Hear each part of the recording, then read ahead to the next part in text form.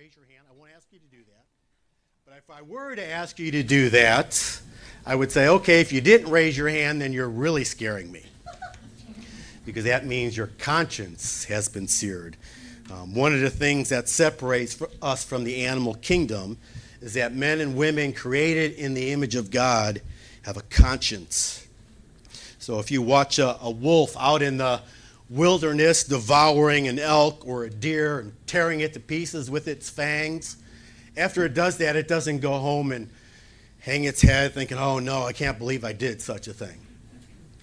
But if we devour our neighbor through gossip or slander, maybe through a rude comment, and we do go home hanging our head because we feel bad for what we have done. So how can that joy be restored? The joy that we lose when we sin and feel guilty.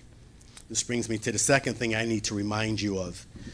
We serve a merciful, gracious, and forgiving God.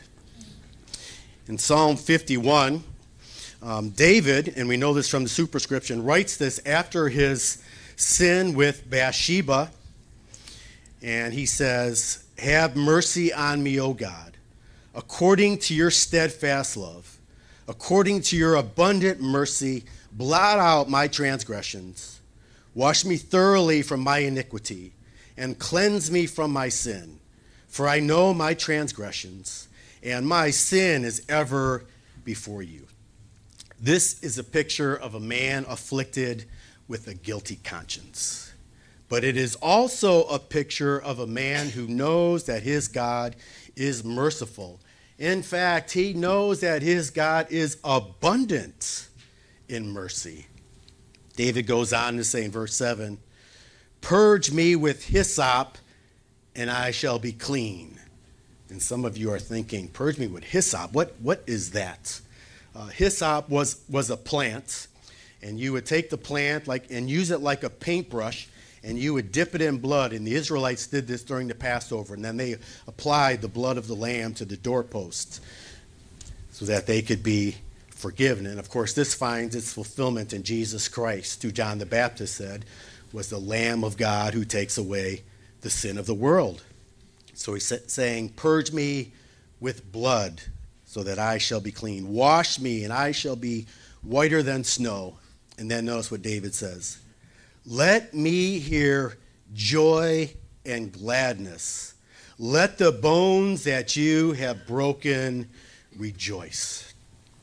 Because of the discipline of God, David feels as if his bones have been broken. And I know some of us have broken bones before, and it's painful. And David says, it feels like you've broken my bones and are disciplining me because of my sin. He says, let these bones that you have broken rejoice. In other words, bring the joy back. And he goes on and he says, hide your face from my sin and blot out all my iniquities. Create in me a clean heart, O God, and renew a right spirit within me. Cast me not away from your presence, and take not your Holy Spirit from me. Restore to me the joy of your salvation. Amen. David knew he was guilty. He's asking God for forgiveness. But he also knows that God will forgive him because God is overflowing with mercy towards sinners. So when we are robbed of our joy because of our sin, it can be restored when we ask God for forgiveness, trusting in his abundant mercy. This reminds us of our need to confess our sins, so let's do so now silently, remembering that our God is indeed a gracious and merciful and forgiving God.